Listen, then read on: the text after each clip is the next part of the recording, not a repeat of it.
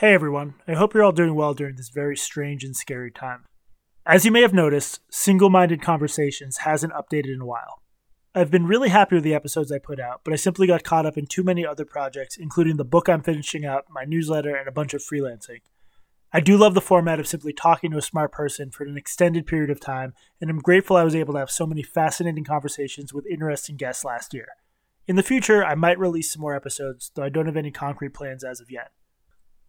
In the meantime, though, I wanted to alert you to a new podcast I've launched with my friend Katie Herzog called Blocked and Reported.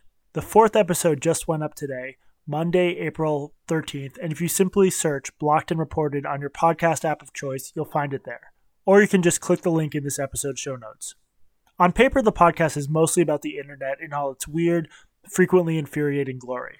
But Katie and I never have a shortage of things to talk about, so the subjects are likely to range quite widely. I'll leave you with the final segment from our most recent episode, in which we discuss a rather unusual new form of anti-racist activism that has garnered some headlines, as well as a book deal for its two creators. I promise you that some of the stranger-sounding jokes and references will make sense if you listen to the episode in its entirety. I really hope you check the podcast out, because if you liked Single-Minded Conversations, I bet you'll like Blocked and Reported. And given how competitive the podcast scene is right now, every download and subscription counts a lot more than you might think. Thank you so much for listening to Single-Minded Conversations, and remember that you can reach out to me at any time at jesse.r.single@gmail.com. Please stay safe and healthy, and I hope you enjoy the following clip from Blocked and Reported. So let's move on to some interesting media news, right? A big congratulations to Saira Rao. I apologize if I'm mispronouncing her name, but Saira Rao is what is her job actually? Okay, so she's an anti-racist trainer who I think she lives in like the Denver area or something like that. She's of Indian descent, and she has become famous on Twitter for essentially using her platform to drag white women. So I'm going to read a couple of her recent tweets. These are all within like the last month or so. I had hundreds, thousands to search through. I mean, this woman tweets about... I'm so sorry you had to do that, by the way. Yeah, I should get hazard pay for having to search Saira Rao's Twitter. Okay, so I'm going to read a few of these. These are all recent, and these were just like the first ones that came up. These are not sort of the best of Saira Rao. Okay, here's one from February 11th. My daughter and I just did some research on movies we could see this weekend. Sonic the Hedgehog, Dolittle, Gretel and Hansel, Little Women. White girls, white boys, white women, white win. Wonder why kids of color feel erased, invisible, and how they grow up to feel the same. I mean, this one's amazing. Just Sonic the Hedgehog? I know. Like he's it's like blue. He's blue. He's blue. So she's like a real life Tatiana McGrath, who is a parody created by this guy Andrew Doyle in the UK, who is just like the absolute parody of like the wokest social media justice warrior. Okay, so here's one that I really like. Carol Baskin is a white woman. Carol Baskin from the Tiger Show. Carol Baskin is she's a woman who runs like a tiger rescue center somewhere on the East Coast, and she's featured in this like fantastic wild new documentary on Netflix called Tiger King. And the woman is accused of, like, among other crimes, killing her husband and feeding him to a tiger. And so, but to Saira Rao, like, the important thing here isn't that she like potentially killed her husband. It's that she's a white woman. Katie, do you know who else was a white woman? Who? Hitler. I thought you were going to say Ava Braun there, but you are right. Okay. Here's one from March 11th. So like heart of the pandemic. The world is in chaos, but one thing remains steady: white women's racism. Here's one from March 3rd. America hates folks who are black, brown, poor, disabled, LGBTQ, Muslim youth. Anyone who is not rich, white, and male, America hates you. Here's one from March 8th. White liberals and moderates are going to kill us again, same as it ever was. And so she's one of these people. Oh, here's a great one.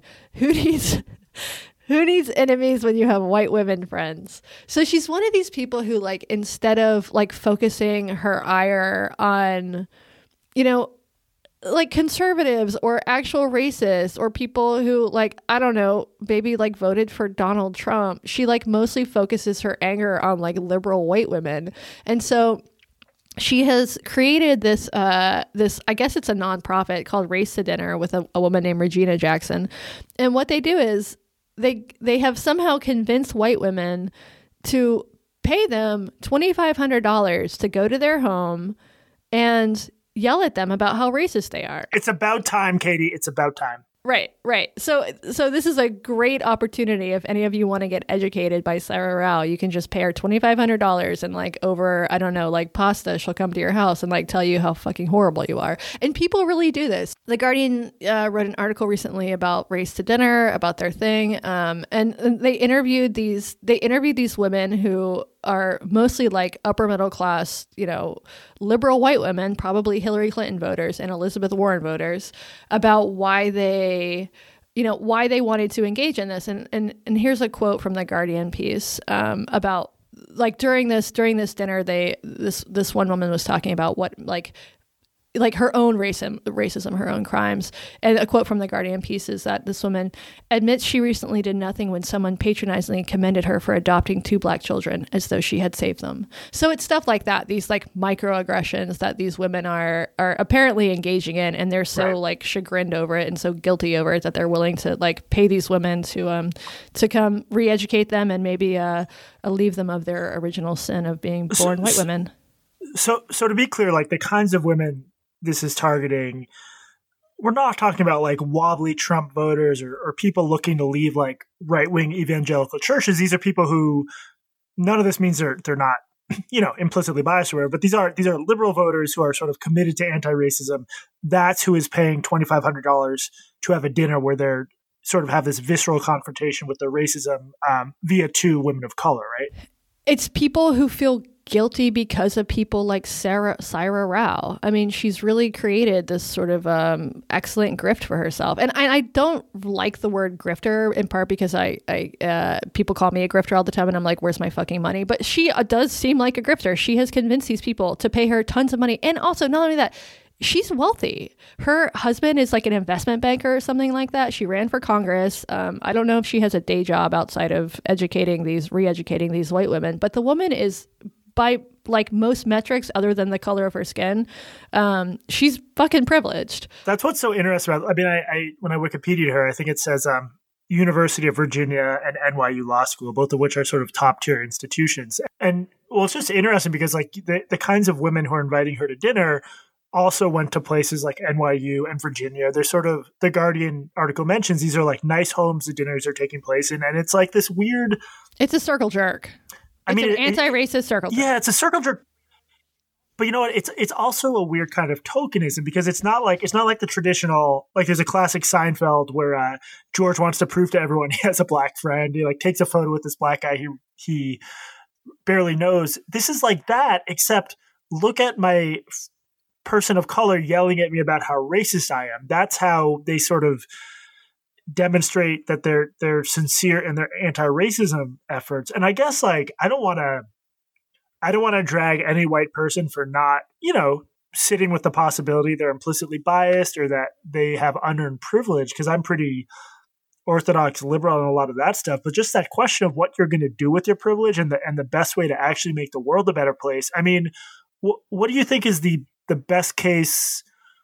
Let's try to be sympathetic here. There was one instance in the Guardian article where I think after one of these dinners, a woman went and like volunteered or did something vaguely good. But do you think that's the norm? No. I feel like people just get sucked into more and more self-evaluation and self-flagellation. No, I mean, it strikes me as the whole thing kind of very Catholic. You sort of buy your indulgences and then you're not one of the bad ones. I mean, I can think of about a billion better ways to spend your money than giving it to Saira Rao.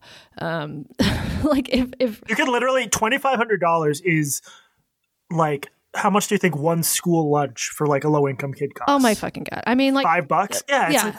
Yeah.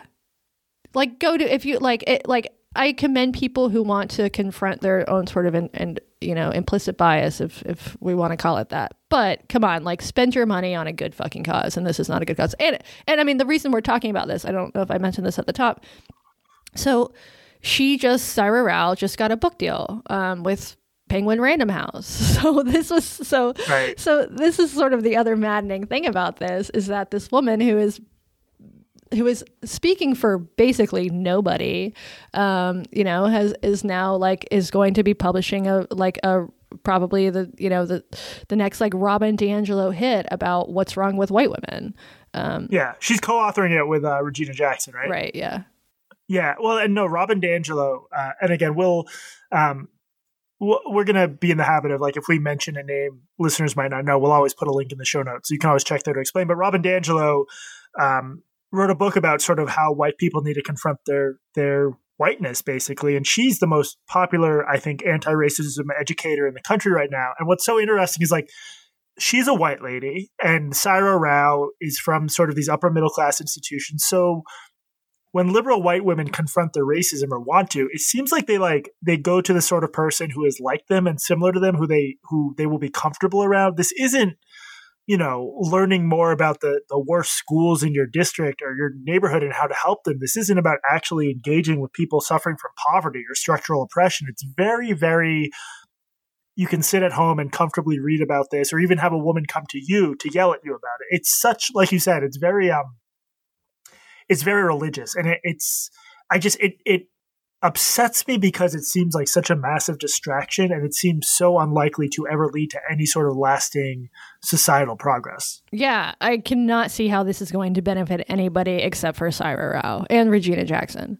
And I think Saira Rao is we know who she is because of her insane Twitter presence. If she didn't have this, if she didn't seemingly purposefully sort of lean into this kind of trollish Tatiana McGrath behavior, nobody would know who the fuck she was. So we're also, I guess, part of the problem by like giving a shit and giving her any attention. But this whole thing just seems so insane. Like, come on, like racism clearly exists in the world, and giving to Saira Rao $2,500 is not going to solve that problem. That's it. You could literally take that $2,500 and just go to the poorest zip code in your state and dump that money in a park, and you would literally do more good than sitting in on one of these trainings. You could donate to Blocked and Reported, and it would literally do more good than... That would be the best way to end racism in America, is to donate.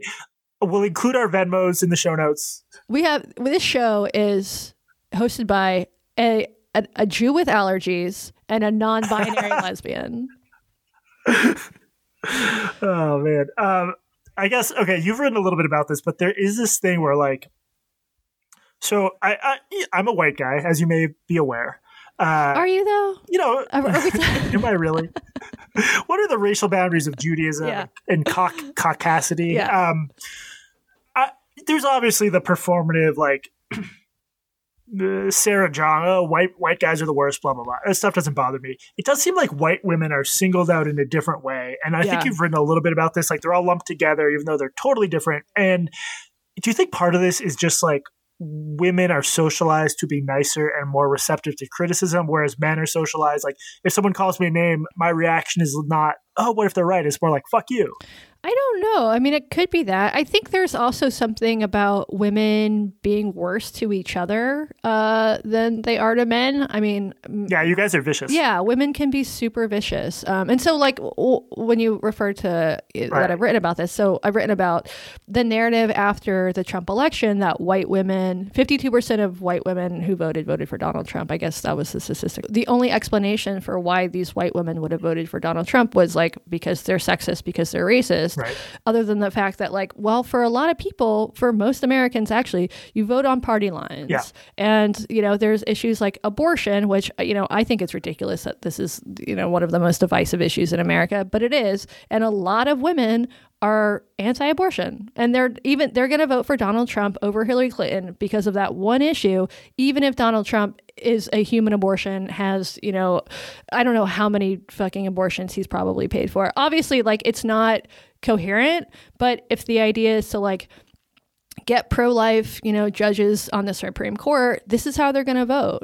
It's just like way more complex than just like white woman bad, white woman holding up white supremacy. I think. I mean, I feel like Donald Trump has both been responsible for abortions directly, and that some of his press conferences could cause spontaneous abortions. Well, that would be one upside. That's why they should start airing them on KOW so we can get some free abortions going on.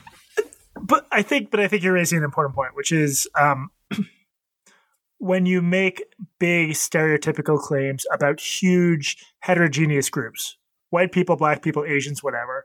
One problem with that is that they're often immoral. So if you treat black people as like criminals, that's obviously immoral because it's unfair to treat individuals in that way.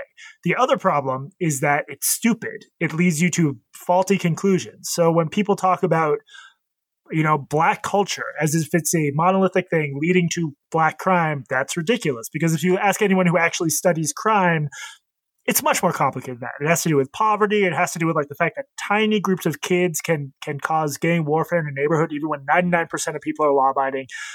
There's a similar thing going on here. And I think this is where people get confused because I'm not deeply viscerally offended by people making dumb sweeping statements about white people. Although, you shouldn't be surprised when people then say they're going to vote for Trump because they're not as woke as you. But it is stupid if you want to explain why white people are voting for Trump to attribute it to their whiteness. Because for any given white person, if you control for their education level, right off the bat, you will see a huge divide with college-going white voters much more likely to vote for the Democrat, non-college voters much more likely the Republican. And if you don't acknowledge that complexity, if you treat people as big, undifferentiated groups, you will just get basic shit wrong over and over and over, even setting aside the moral issues with racism. Oh, totally. And, there's this idea that somebody like Saira Rao can't be racist because she's a person of color and only white people can be racist because only white people have power. And to me, that shows one of the faults of this sort of current iteration of intersectional thinking, because intersectional apparently doesn't include class. You have somebody who, Saira Rao ran for Congress. Her husband is a wealthy investment banker or something like that. She just got a book deal from fucking Penguin Random House. And we're arguing that she doesn't have power. Yeah, it makes no sense. It makes no sense. And it's also just, that I understand, in the United States, anti-white racism is not a major problem. And anyone who focuses on that, I think, probably has an agenda very different from mine. But to just sort of flatly state there is no such thing as racism except directed at people of color, it's like saying, because poison ivy is a lot less toxic than arsenic. Poison ivy isn't toxic. It's like, no, it's also toxic. It's just much less so. And yeah, the conversation about this is really silly. And I just think the class thing is exactly right, because I am sure Saira Rao experiences racism with online trolls and with certain isolated instances in day-to-day life. But if you went to these educational institutions and had the opportunities and background that she has in America in 2020, it is hard to see how you are oppressed. And I know some people find that controversial, but it's just class really can undo a lot of stuff, basically. Right. And she also benefits from her race in this case. This job that she's created for herself, well, she is in this position because she's a woman of color. This idea that, that people of color can only be hurt by their skin tone and not benefit from it, just to me, it just doesn't pan out to real life. Yeah. Last year I read a really good book, by a woman named Elizabeth Lash Quinn. I think it came out 2001. It's called Race Experts: How Sensitivity Training, Interracial Etiquette, and New Age Therapy Hijacked the Civil Rights Revolution. This is a wonderful book for anyone who wants to understand this stuff, because I think a lot of people think that Saira Rao or Robin DiAngelo maybe represent new phenomena and they'll blame it on whatever their current political bugaboo is. This stuff has been around forever. Ever since the civil rights movement saw its first successes with these, big MLK-ish universalist appeals. We just need to treat everyone the same. Don't look at the color of people's skins. There's been this sort of left-wing backlash to that has sought a more radical therapeutic route where the whole goal is to sort of force white people into confrontations and force this sort of almost like a forensic evaluation of white people's own souls. The idea being that if white people look inward enough, they will eventually become less racist, although it's never quite explained how that happens or how it benefits anyone. So I will, I'll include a link to that book in the show notes too, but I highly recommend it. Oh, I think it was very generous of you to assume that white people have souls, Jesse. Thank you for that. I don't think I have a soul. I also don't think I have a gender identity. So, I don't believe in the soul or the gender identity, or free will. So if we get canceled for this podcast, it's not our fault. It's also just okay, let's just say hypothetically that I'm a bad person, which I know is going to be hard. Yeah. Hypothetically, if I'm a bad person in my mid-30s, having racked up all sorts of activities and written a bunch of stuff, I just like to think that people will attribute my badness to something other than being white. Like, be more creative. You have so much to draw upon. Same with you. Like, if someone dislikes you, there's so much other stuff than the color of your skin that's much more interesting to go with, right? Yeah, my fucking horrible personality. There's that. For one. You're drinking random pine needles in the middle of the forest. Yeah, plus I'm a drug abuser. There's also that. Smoke a ton of weed. I mean, there's many more explanations than the fact that I sunburn easily. Should we close this out? Yeah, I think we've I don't want to be overconfident, but I think we've solved race relations. I think we have. So donate to Blocked and Reported, $2,500. We'll keep going. We will come to dinner and we will yell at you so viciously and personally. Send a photo first so that we can make fun of your physical features. Yeah, you know what? We'll do it for half. Discount. I'll do it. I will come to dinner at your house for only $500. I'm going to undercut Katie. I'll do it for $450, but I get to choose the menu. This has been Blocked and Reported. Email us at blockedandreportedpodcast@gmail.com. We're on Twitter. We're at the Barpod, TheBarPod. Bar is Blocked and Reported. We are not a podcast about bars, although maybe we will change formats. And then, we're on all the major platforms now. Definitely rate and review us on iTunes. We're keeping that part of the appeal to the end of the show so that only the true fans will hear that and give us great reviews. I'm Jesse Singal, and remember, white people have skulls that are the wrong shape. And I'm Katie Herzog. And also remember, if Jesse sneezes near you, it's not COVID, he's just Jewish.